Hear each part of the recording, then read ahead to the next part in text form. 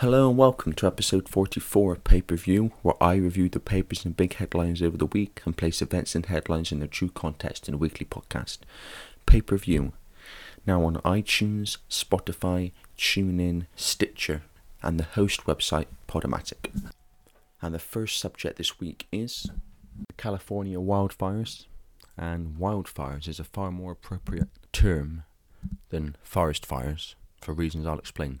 Number of missing in deadly California wildfire drops from 475 to 249 as predicted rain sparks mudslide fears. The number of people still missing after a Northern California wildfire obliterated the mountain town of Paradise dropped to 249 on Sunday, the Butte County Sheriff's Office said. The number was revised down from 475 after people who were believed missing were found in shelters, staying in hotels or with friends, officials said, adding that many did not know they were on the list. The search for the dead is continuing Sunday in the ash and rubble of the so-called Camp Fire that started on November the 8th and killed at least 85 people and destroyed nearly 14,000 homes in and around Paradise, California, about 175 miles northeast of San Francisco. The death toll was increased late Saturday night by one, according to the Butte County Sheriff's Office. Searchers will have a few more days of dry weather. Starting late Tuesday, another 2 to 5 inches of rain is expected to drop on the Sierra Nevada foothills through next Sunday, hampering the searchers' work and renewing fears of flash floods and mudslides, forecasters said. The fear is that the rain will drop in intense bursts, Brian Hurley, a meteorologist with the Federal Weather Prediction Center in College Park, Maryland, said on Sunday. All the vegetation is burned away and that's a dangerous recipe for mudslides, Hurley said. Last week, 2 to 3 inches of rain fell there and turned ash from the thousands of destroyed homes into slurry, complicating the work of finding bodies reduced to bone fragments. Butte County Sheriff Corey Honea has warned that remains of some victims may never be found. The town of Paradise is a popular destination for retirees, with people aged 65 or older accounting for a quarter of its 27,000 residents. Most of the victims of the fire identified so far were of retirement age. With help from the recent rain, firefighters have contained 98% of the blaze, which torched 154,000 acres, an area 5 times the size of San Francisco, officials said. Investigators have yet to determine the cause of the fire. Well, I'll come to that in a minute. Thousands of people forced to flee Paradise spent Thanksgiving in warehouses in the nearby city of Chico or with friends or relatives in nearby towns. And there's another article here which goes into a bit more detail on the fire. This is in The Guardian. California wildfires. Camp Fire becomes state's deadliest with 42 people killed. This was published on November the 13th. The Camp Fire in Northern California has killed 42 people, making it the deadliest in state history, authorities said. The blaze is also the most destructive the state has ever seen, incinerating the town of Paradise and displacing more than 50,000 people as other blazes continue to rage further south. A total of 7,177 buildings have been destroyed, Cal Fire said.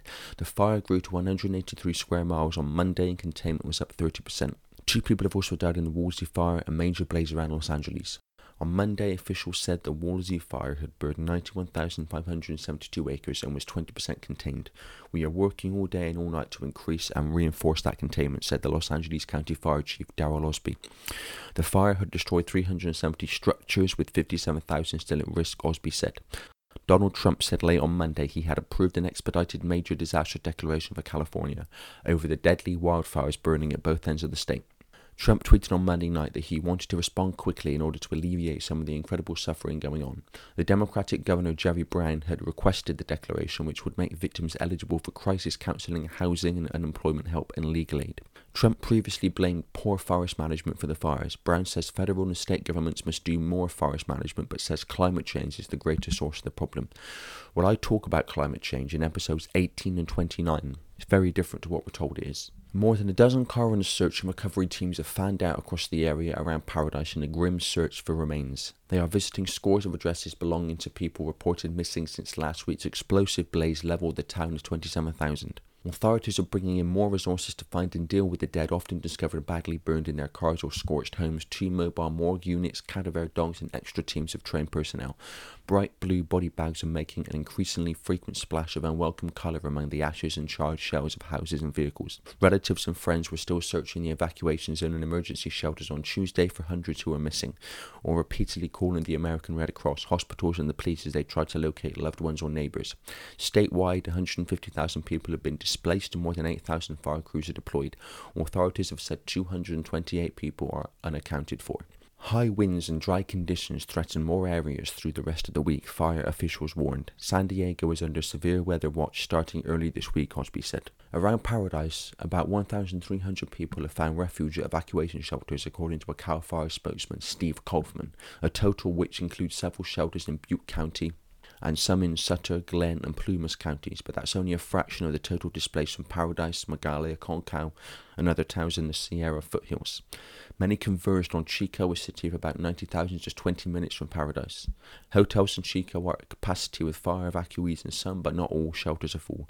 Others stayed with friends and family or even in their cars, eager to remain close enough to return home at a moment's notice, even though that could be months away. Authorities recovered the remains of an additional 13 people in Northern California on Monday. To date, 3 people have been identified. Ernest Foss of Paradise 65, Jesus Hernandez of Concow 48 and Carl Wiley of Magalia 77. A Walmart in Chico has become an unofficial refugee camp for those displaced by the blaze. On Sunday, more than a dozen tents lined an empty field next to the store, while the parking lot was filled day and night with trailers and cars stuffed with belongings, toys, pillows and family photos. Though without some of the comforts of a traditional shelter, the fire refugees in the parking lot were not forgotten. Local food truck owners were there to provide free food, and church groups from around the state cooked and distributed meals.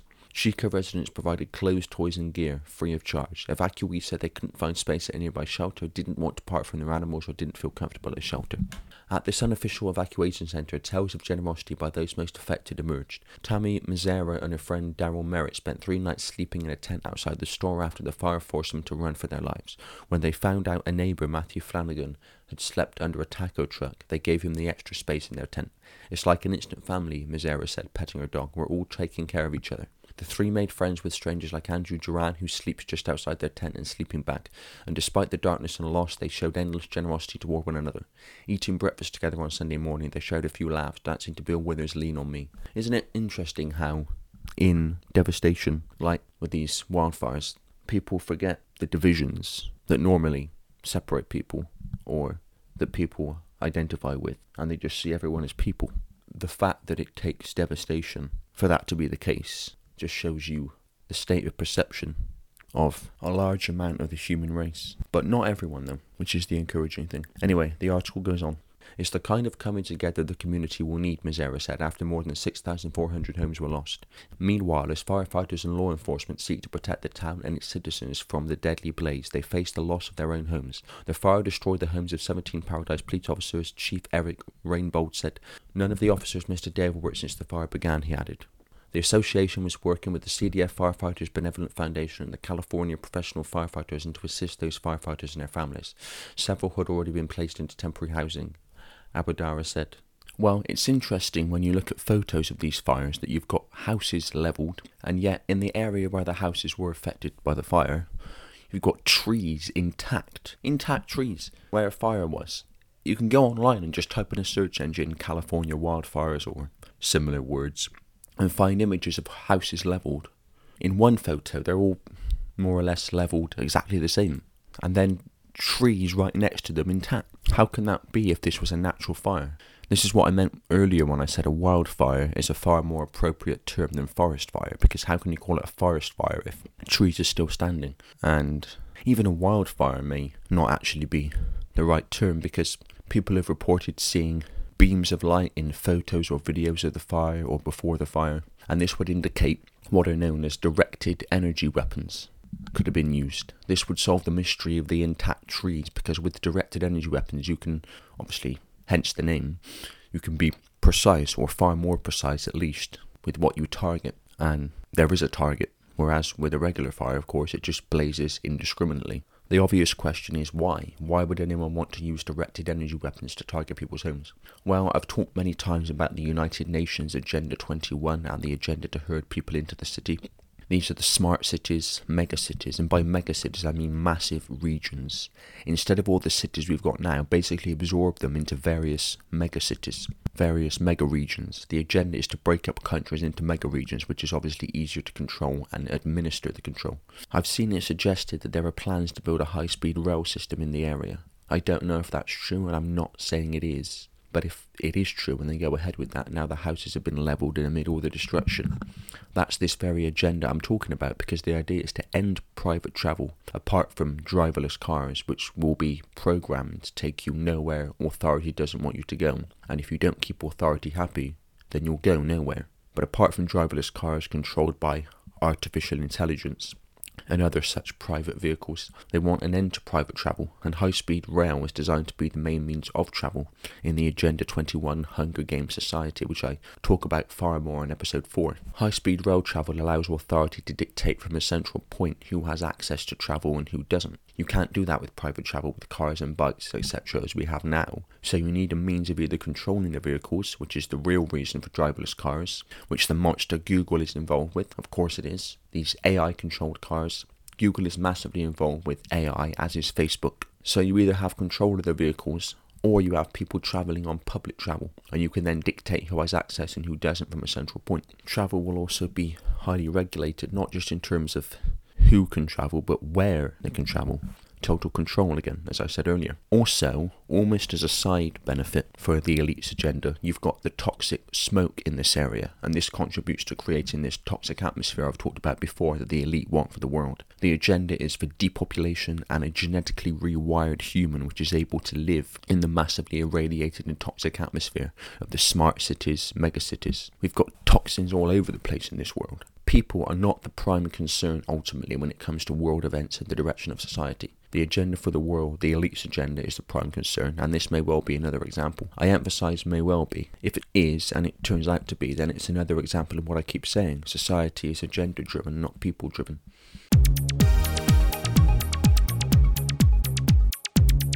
And the next subject this week is terrorism. This is in The Guardian. Police and MI5 missed chances to prevent Manchester bombing, MPs find. MI5 and counter-terrorism police missed chances to prevent the 2017 Manchester Arena attack through a series of failings in the handling of the case of the bomber Salman Abedi, a parliamentary watchdog has concluded. This is the attack during the Ariana Grande concert last year. Abedi detonated a homemade bomb in the foyer of the arena on the 22nd of May last year as an Ariana Grande concert came to an end, killing himself and 22 other people and injuring more than 100.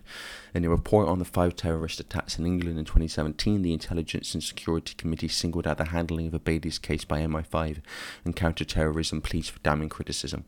What we can say is that there were a number of failures in the handling of the Salman Abedi case, and while it is impossible to say whether these would have prevented the devastating attack on 22nd of May, we have concluded that, as a result of the failings, potential opportunities to prevent it were missed, said Dominic Grieve, the Tory chair of the ISC. The report also criticised the Home Office over its failure to cooperate with the committee's inquiry into the Parsons Green Tube attack in September last year, in which more than 50 people were injured by a partially exploded bomb left by Ahmed Hassan, an Iraqi-born teenager. Among failings highlighted by the committee in the Abedi case were MI5 and counter-terrorism police failed to take any follow-up action after Abedi visited a known extremist contact in prison, previously named in media reports as Abdul Rauf Abdallah, who was jailed for trying to help people travel to Syria to fight with militants. MI5 did not place monitoring or travel restrictions on Abedi, which allowed him to return to the UK undetected in the days immediately before the attack. Abedi, a subject of interest to MI5 but not under active investigation, had been flagged for review by the security service, but its systems moved too slowly and the review did not happen before the attack. Abedi was never considered for referral to the PREVENT programme. The report said there was one issue that caused serious concern but could not be revealed due to highly sensitive security aspects, but would be raised with the Prime Minister in a classified report. The ISC also raised 2 broader issues that played a part in 2 or more of the attacks. The out-of-date system for regulating the purchase of explosive ingredients, which has since been overhauled, and the failure of communication service providers to stop their systems becoming a safe haven for extremists. The Times reported that the committee also called on ministers to lobby advertisers to boycott technology companies such as Facebook and Google until they show they were serious about tackling online terrorist material. Abedi bought ingredients for his bomb from Amazon and watched a YouTube video before assembling it. In the Parsons Green case, the committee said that despite multiple requests, the Home Office failed to provide full evidence in time for it to be included in the inquiry. Greaves said this is unacceptable. From what we have seen to date, there were fundamental failings in the handling of this case by the Home Office, the police and Surrey County Council. This litany of errors will require a separate comprehensive review to which the Home Office must be directly answerable. The article goes on. The committee said monitoring vehicle hire must be a significant element of counter-terrorism operations in the future. The Westminster Bridge attacker Khalid Masood and one of the London Bridge jihadist terrorists, Quram Butt, hired vehicles before carrying out their attacks. Currently, incompatible systems and limited capabilities are hindering progress in this area, the report said. Last year's attacks revealed there were still problems around the sharing of information by MI5 with the police, which the committee has flagged in the past. Responding to the report, the Home Secretary, Sajid Javid, said, following the attacks, the government, police and MI5 undertook a series of rigorous reviews to ensure we are all doing everything we can to tackle the evolving threat of terrorism.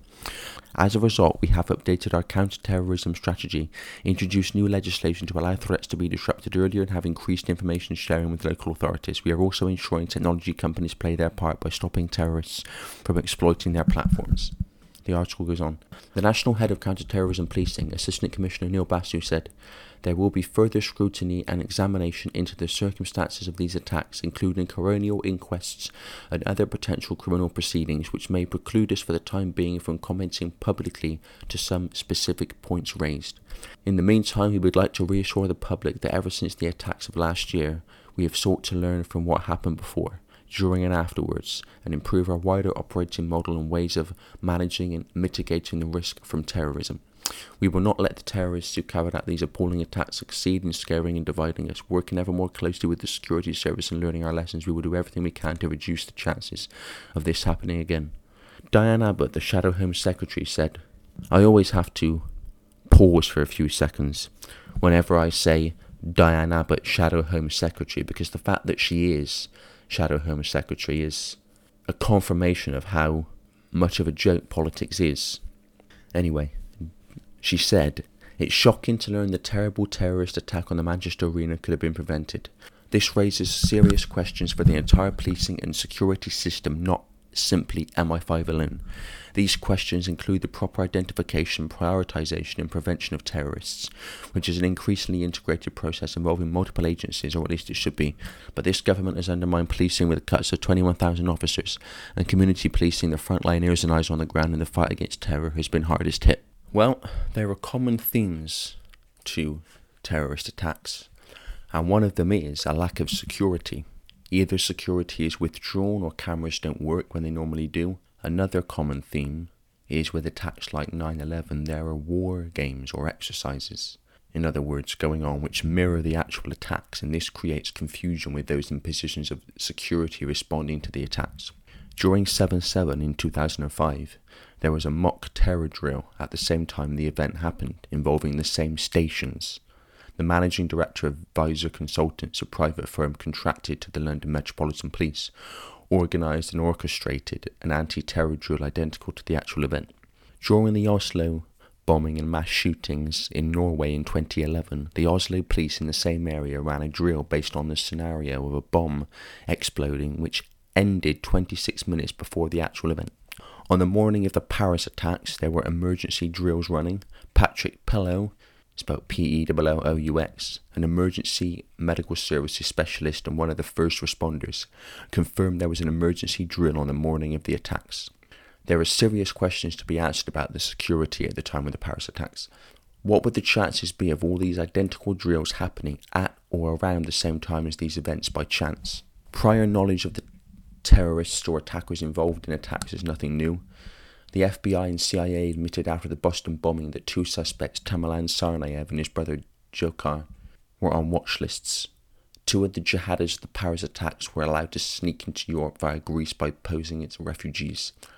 A string of clues were missed that could have stopped the event happening. Turkish authorities later detained one of the suicide bombers, Brahim Abdeslam, at their border and deported him to Belgium, but because Abdeslam denied any involvement with militants, he was set free. The French law enforcement authorities were wiretapping the cousin of a suspected mastermind, as he was called, before the Paris attacks. Isn't it interesting that no matter how many times security has stepped up after a terrorist attack or a shooting, it's still not enough? We're always told that more work needs to be done and that law enforcement will work closely with the security agencies to tackle terrorism. But it's never enough. They always need more. Terrorism is used, in the case of 9/11, it was orchestrated by authority, by figures in the Bush government and those that interfaced with it and the intelligence arena to justify transforming human society, often leading to more security and surveillance to catch terrorists. Well, that's worked well so far, hasn't it? And taking away basic freedoms to protect us from the terrorists. Officially, that's why. Anyway, we should also not rule out the possibility of some attackers being mind-controlled to carry out attacks. People in general have no idea of the existence of mind control, never mind the scale of it. Just to give you an idea, nearly all, at least, of the performers, actors, musicians, singers, etc. that you see on TV or hear on the radio or through whatever means nowadays are mind controlled. The scale of it is incredible. I've talked about mind control in episode 9. I'm not saying that's what happened with the Manchester bombing, but we always need to keep an open mind when we hear the official story of an attack. The key point to understand is that the security intelligence arena and authority ultimately are not there to serve the people. They're there to serve the hidden hand elite, which they answer to ultimately, which wants terrorism, because they can use it as an excuse to change society in the image of their agenda, because society is agenda-driven, not people-driven.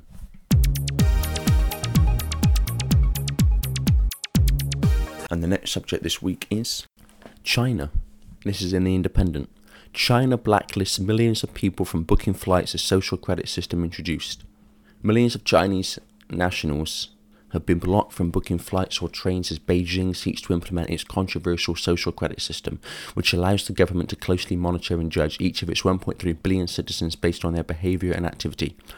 The system, to be rolled out by 2020, aims to make it difficult to move for those deemed untrustworthy, according to a detailed plan published by the government this week.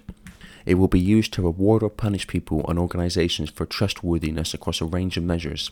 A key part of the plan not only involves blacklisting people with low social credibility scores, but also publicly disclosing the records of enterprises and individuals' untrustworthiness on a regular basis. The plan stated, we will improve the credit blacklist system, publicly disclose the records of enterprises and individuals' untrustworthiness on a regular basis, and form a pattern of distrust and punishment. For those deemed untrustworthy, everywhere is limited and it is difficult to move, so that those who violate the law and lose the trust will pay a heavy price. The credit system is already being rolled out in some areas, and in recent months the Chinese state has blocked millions of people from booking flights and high-speed trains. According to the state-run news outlet Global Times, as of May this year, the government had blocked 11.14 million people from flights and 4.25 million from taking high-speed train trips. The state has also begun to clamp down on luxury options. 3 million people are barred from getting business class train tickets, according to Channel News Asia.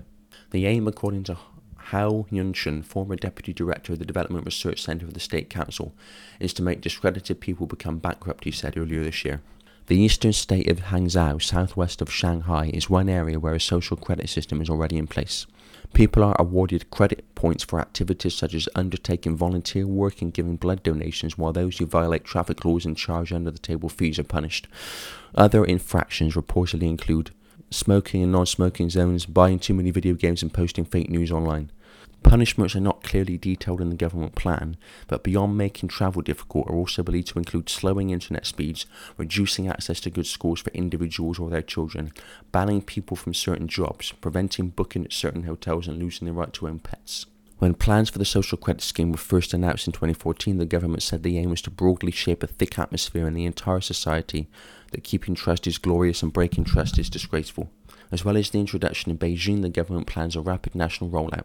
We will implement a unified system of credit rating codes nationwide, the country's latest 5-year plan stated. The move comes as Beijing also faces international scrutiny over its treatment of a Muslim minority group, who have been told to turn themselves into authorities if they observe practices such as abstention from alcohol. Hami city government in the far western Xinjiang region said people poisoned by extremism, terrorism and separatism would be treated leniently if they surrendered within the next 30 days. As many as 1 million Muslim Uyghurs are believed to have been rounded up and placed in re-education centres in what China claims is a clampdown on religious extremism. This social credit system is an example of what's planned for everywhere, not just China. The agenda is for total surveillance, monitoring and control, and any challenge or questioning of establishment will be punished and, if it's online, deleted. This is where political correctness comes in and non-violent extremism, as I said earlier. This is where social media comes in.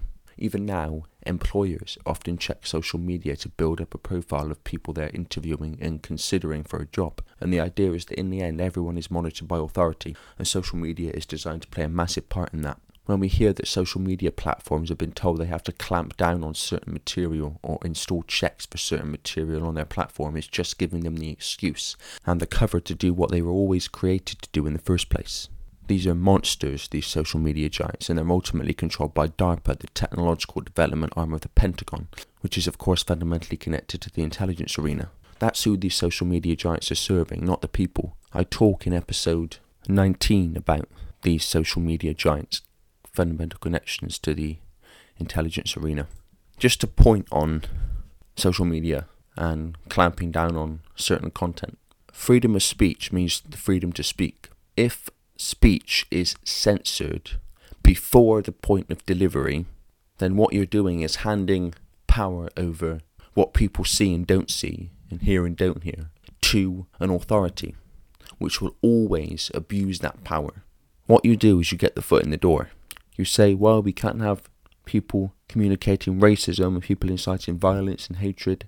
And people say, well, I don't, but many people say, oh yes, fair enough, yeah, we can't have that. Yeah, you got to clamp down on that. But what people don't realise is that's not where it ends, that's where it starts. Where it ends, through a process of constantly finding excuses to censor more and more.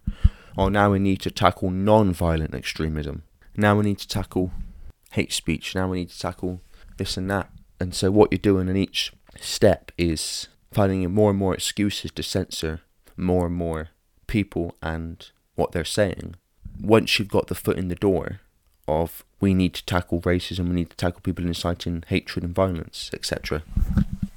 And where that ends is the end of freedom of speech, without which you cannot defend any other freedom. So speech, if it's going to be censored at all, must be censored after the point of delivery, not before. If it's censored before, then authority will abuse that power in the way I've just described. People must be allowed to say whatever they like. And people say, what about racism? What about inciting terrorism? And what about it? People say, you can't just say anything. Well, why not? There are laws against inciting terrorism. There are laws against racism. There are laws against inciting violence. But after the point of delivery, once you bring in laws and you bring in methods, especially with social media, because that's where it's going, to censor speech before the point of delivery, you are giving authority the power to use that claim of censoring speech before the point of delivery to stop incitement of violence, hatred, etc. And that authority will abuse that and expand from there what it censors to include more and more material it wants to censor in the way I've described. Going back to this social credit system, I'm sure it will also enable people to spy on and rate each other. And if you are authority and you want a tyrannical police state, then getting the population to police itself is ideal. Making it difficult to move, in the words of this article, is what I've talked about before, where the basics of life are only granted to you if you acquiesce with authority and don't challenge or question it in any way, and certainly not expose it. This is why the agenda is to replace private travel with public travel, apart from driverless cars, which will only take you where authority is happy for you to go. And if you don't keep authority happy, you won't be going anywhere. This plays into the Hunger Games society because, as I've said before, the agenda is to break up countries into regions, mega cities. These are the smart cities of the transhuman agenda. China is in many ways a blueprint for the world the elite want to introduce. A microcosm of the macrocosm.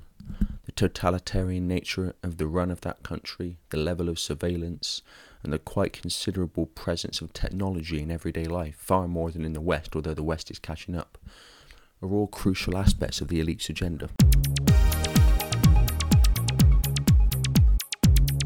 And the next subject this week is ID cards. This is in the Independent. Brexit. Introduce ID cards to control immigration instead of leaving the EU, report says. ID cards should be introduced in the UK as part of a new effort to control immigration without the need for Brexit, a new report said. Tightening current rules and forcing everyone living in the UK to have an electronic identity card would address many voters' concerns about immigration without the need for Brexit, the Global Future think tank said. The report was backed by Labour peer and former Cabinet Minister Andrew Adonis, who said Remain supporters needed to show they were responding to the issues that led people to vote for Brexit. It suggested the UK should do more within existing EU rules to tighten controls on immigration, pointing out that Britain is the only country in the bloc not to have a national ID system.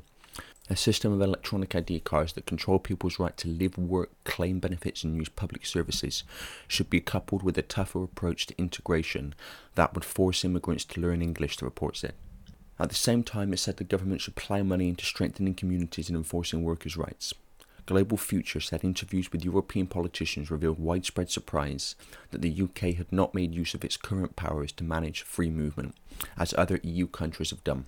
The report accused Theresa May of interpreting the Brexit vote to mean freedom of movement must end whatever the cost, a move it called a mistake. It suggested that British voters are not opposed to immigration in principle, or many are, but want tougher action against criminals and those seen to be taking advantage of the rules. Concerns centre on 4 areas, the author said: ensuring criminals are kept out, relieving pressure on public services, ensuring access to good jobs and promoting integration. Lord Adonis said the choice between EU membership and controlling migration is a false one. Electronic ID cards would mean we know exactly who is here and gives us real control over access to our public services and entitlements. A new Strengthening Communities Fund could pump £2 billion a year into the public services and infrastructure facing new demand, and we could have tougher minimum wage enforcement and new rules to ensure British workers have the first chance to apply for new jobs when they need it. These policies are practical, actionable solutions to immigration that are already being deployed across Europe. I believe strongly that they will help to persuade voters that the best way to take back control is to stay in the EU and get serious about immigration and welfare enforcement. So let's do that instead of trashing our economy on the basis of a false choice. The article goes on. Calls to resurrect proposals for introducing ID cards in the UK are likely to be condemned by civil rights campaigners. The Blair government put forward plans for a similar system. Of course they did, but they were dropped by the coalition following heavy opposition. Global Future said anyone planning to stay in the UK for more than 90 days should be required to have an electronic ID card that would be needed to access employment, public services, benefits and housing. Cards should be free and would cut bureaucracy by ending the need for people to have numerous official documents, such as driving licenses and national insurance cards, the authors said. The report said the system would also allow the government to keep track of where immigrants were living and working. This data could be used to inject fresh funding into public services in areas where immigration has surged. At the same time, Global Future said the government should strengthen workers' rights and set up enforcement squads to crack down on unscrupulous employers, including those that do not pay the minimum wage. And a new multi-billion-pound Strengthening Communities Fund should be set up to help teach migrants English and encourage them to integrate within their communities, the think tank said. This would replace the existing Controlling Migration Fund. The investment should partly be used to reverse swinging cuts to English language classes since 2010, it added. Peter Starkings, director of Global Future, said free movement has been good for Britain. It's boosted our economy, created jobs and helped millions of Brits live, work and study across Europe. Throwing it all away is a terrible mistake that will damage Britain and deepen the very burning injustices the Prime Minister has promised to address. But there's a lot of problems with free movement as well. This report sets out a better way. Control free movement so that it works for Britain. At its heart is a new electronic ID card controlling the right to live, work, claim benefits and use public services in Britain. This is a blueprint for free movement that works for Britain, would address public concerns and would allow Britain to maintain the close trading relationship with Europe that people want. The report said European politicians believe the UK could and should do more to restrict freedom of movement without current EU rules. Italy's former European Minister Sandro Gozzi told Global Future it is really odd that the UK has not introduced compulsory registration for EU citizens or ID cards, or enforced the 3-month rule as we do in Italy and other countries. They help us to keep control of free movement within the rules. Well, to a large extent, it's Britain and America invading on manufactured reasons countries in the Middle and Near East and North Africa that has led to migration, although there are a lot of opportunists, single men, jumping on the bandwagon. As I've said before, I talk about migration more in episode 35 and 21, as well as other episodes. Migration is an elite agenda, and it's being engineered and orchestrated to happen, and it's being planned a long time. I've mentioned before in episode 3 called George Soros. I talk about how he's involved with orchestrating the migration crisis. In terms of the ID card itself, well, ID cards are a stepping stone towards the microchip, which is itself a stepping stone to nanotechnology or smart dust, or digital dust or neural dust. Different names for the same thing. The sales pitch is if we have microchips, it will allow us to open doors or turn on our computers without us doing anything and basically live a more convenient life. But this is the point. Convenience does not equal freedom. People think because new and more advanced technology is appearing and it's making life more convenient, it's being introduced to make life easier for them, when in truth it's being introduced as the next stage of human enslavement and surveillance. In terms of the microchip, and especially smart dust, because smart dust can interact with any other smart technology, because that's how smart technology works. Nanotechnology. We're seeing being built around us by the day a society of total surveillance, with surveillance cameras, that's the obvious one, and cameras on technology like computers and smartphones. But in recent years, it's gone beyond that with social media, which is the people telling the intelligence arena everything they could ever want to know about the people directly through Facebook, Twitter, YouTube, etc. Amazon, Apple and Microsoft are also playing their part in this with these AI, artificial intelligence assistants, Alexa, Siri and Cortana, which are surveillance devices in people's homes. You've got cameras on smart TVs in people's homes, and you've got the microchip becoming more prevalent. I mean, why would an organisation like DARPA, the technological development arm of the Pentagon, which is fundamentally connected to the social media giants and behind this technological introduction into society to a large extent, want to create these office assistants, as they're called, like Alexa and Siri and Cortana? Were they sitting around one day thinking, you know what, I'm bored of creating drones that can kill and death rays? Why don't we give people office assistants and AI assistants that can allow them to live a more convenient life? Do we really believe that's what happened? I know we're a military organisation, usually we're focused on military application, but for some reason I've just had a thought, let's make life easier for people with AI assistants in their homes. I talk in episode 19 about the fundamental connection the social media internet giants have to the intelligence arena, not least through DARPA. All this surveillance is not there for the sake of being there. It's there to build this surveillance and monitoring structure where whatever you say or do, the authorities can know about, and they know whether you deserve access to the basics of life, whether it be money, food, water, etc. This is where political correctness comes in, as I said earlier. We should not fall for the trap, however, of believing that they don't want us to know about all this surveillance. They do. Because many people, when they know they're being surveilled, will edit their behaviour, edit their demeanour, because they know they're being watched. Like the phrase, Big Brother is watching you in 1984. They want people to know, because then many people will change their behaviour as a result. This is why these revelations by people like Edward Snowden are actually good for authority, in a way, because it's saying to people, look, we're watching you, we want you to know we're watching you, so that you will edit your behaviour, because you know you're being watched. The microchip, or nanotechnology, will be the means through which access to the basics of life would be regulated. If you don't challenge the enslavement, injustice, suppression, manipulation and control of authority, and don't expose or even talk about it, then you will be allowed access to money, electronic credit, in other words, food, water, travel, internet, etc. But if you don't, then you won't. Also, if you have a microchip inside you, then you can be externally manipulated mentally, emotionally and physically. And of course what we're looking at here is total control and manipulation. And that's the idea. And the next and final story today is on a subject which is a fundamental part of an agenda which takes us to where ID cards are ultimately leading. Geoengineering. This is in the Independent. Anti-global warming atmospheric spraying program possible, say engineers. Re-engineering Earth's atmosphere to reverse the trend of rising global temperatures has long been touted as a potential solution to catastrophic global climate change. The idea involves spraying reflective sulfides 20 kilometers above the surface of the Earth into the stratosphere, where the particles reflect sunlight back into space, preventing solar energy from warming our planet further. If effective, the technology known as stratospheric aerosol injection could be used to offset the impacts of our continuing greenhouse gas emissions.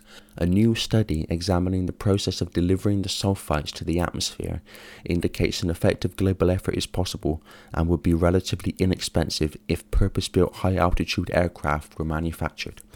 The study, published today in Environmental Research Letters, focuses on the hypothetical practicalities of a large-scale project beginning 15 years from now, with the aim of halving the projected increase in man-made temperature rises, also known as anthropogenic radiative forcing.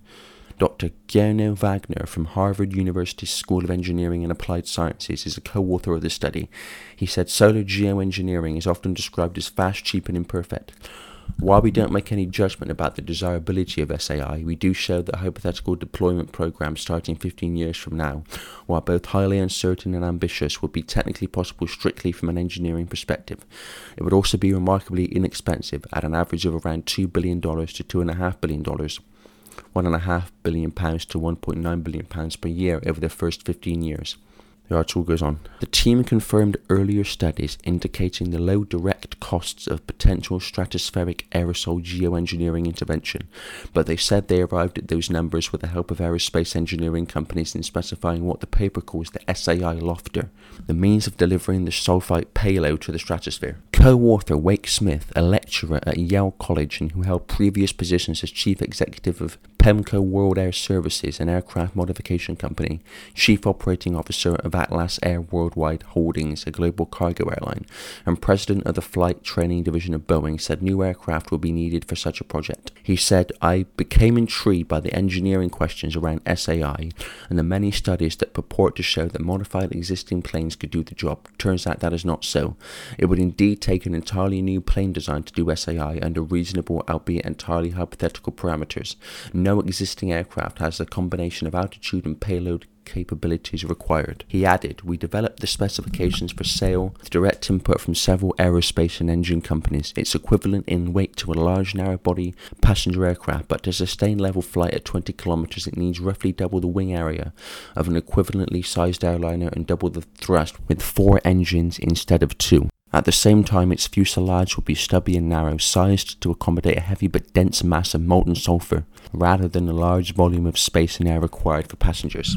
The article goes on. The team estimated the total development costs at less than $2 billion for the airframe and a further $350 million for modifying existing engines. The new planes would comprise a fleet of 8 in the first year, rising to a fleet of just under 100 within 15 years. The fleet would fly just over 4,000 missions a year in year 1, rising to just over 60,000 per year by year 15. Dr. Wagner said, "Given the potential benefits of halving average projected increases in radiative forcing from a particular date onward, these numbers invoke the incredible economies of solar geoengineering. Dozens of countries could fund such a program, and the required technology is not particularly exotic." The article goes on. But despite the low costs, the authors say this should not reinforce the fear a rogue country or operator could feasibly launch a clandestine SAI program upon an unsuspecting world. Mr. Smith said, "No global SAI program of the scale and nature discussed here could reasonably expect to maintain secrecy. Even our hypothesized Year 1 deployment program entails 4,000 flights at unusually high altitudes by airliner-sized aircraft in multiple flight corridors in both hemispheres. This is far too much aviation activity to remain undetected, and once detected, such a program could be deterred." The article goes on. Doubts have previously been raised about the impact of shooting millions of tons of sulfites into the atmosphere every year. Concerns include the impact on the ozone layer, whether the reflected particles would appear to turn the sky white, and whether sulfites could cause localized climatic issues in certain parts of the globe, disrupting rainfall patterns. Well, the situation we're looking at here is very simple. Spray the atmosphere for decades and deny such atmospheric manipulation is happening or even possible, and then when enough people become aware of it, say it's possible and might be necessary to save the planet. Climate change is the excuse, and I've talked about climate change in episodes 18 and 29. This atmospheric spraying is the very same geoengineering that some people have been talking about for years, while being dismissed as crazy and paranoid. Chemtrails are different to condensation trails or contrails.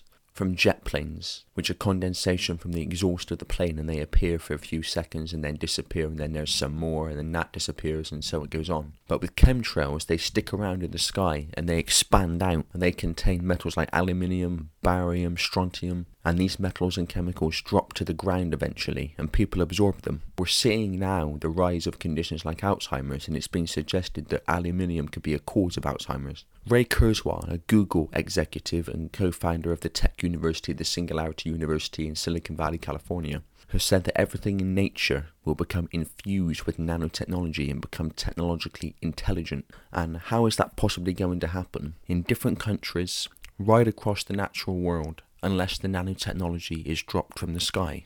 This is part of the agenda to create a synthetic world. We're already seeing synthetic blood being created, as Kurzweil talks about. Synthetic DNA, they call it GNA or PNA. Synthetic skin, etc. And we're seeing synthetic versions of natural remedies. Everything is becoming synthetic. And nature is also planned to be synthetic. Transgender and fluid gender is leading to the end of gender, as I've said many times before, and it's much easier to get people to agree to be a synthetic, or at least partly synthetic, partly technological, non-procreating. Transgender and fluid gender is leading to the end of gender, and it's much easier to get people to agree to be a synthetic, or at least partly synthetic, partly technological form when no gender is involved, which is perfect for the transhuman agenda. Kurzweil also says that nanotechnology will be inside people, and there will be a wireless technological connection in the brain via this nanotechnology to what he calls the cloud, which is the smart grid under another name. We're seeing a complete transformation of our world and a complete inversion of our world in the human form to one of synthetics, and a synthetic technological non-human form, and we need to become aware of it while we still can. So that's it for this week. That's the news, that's the context and connections, that's pay-per-view. More to come next week. Until then, goodbye.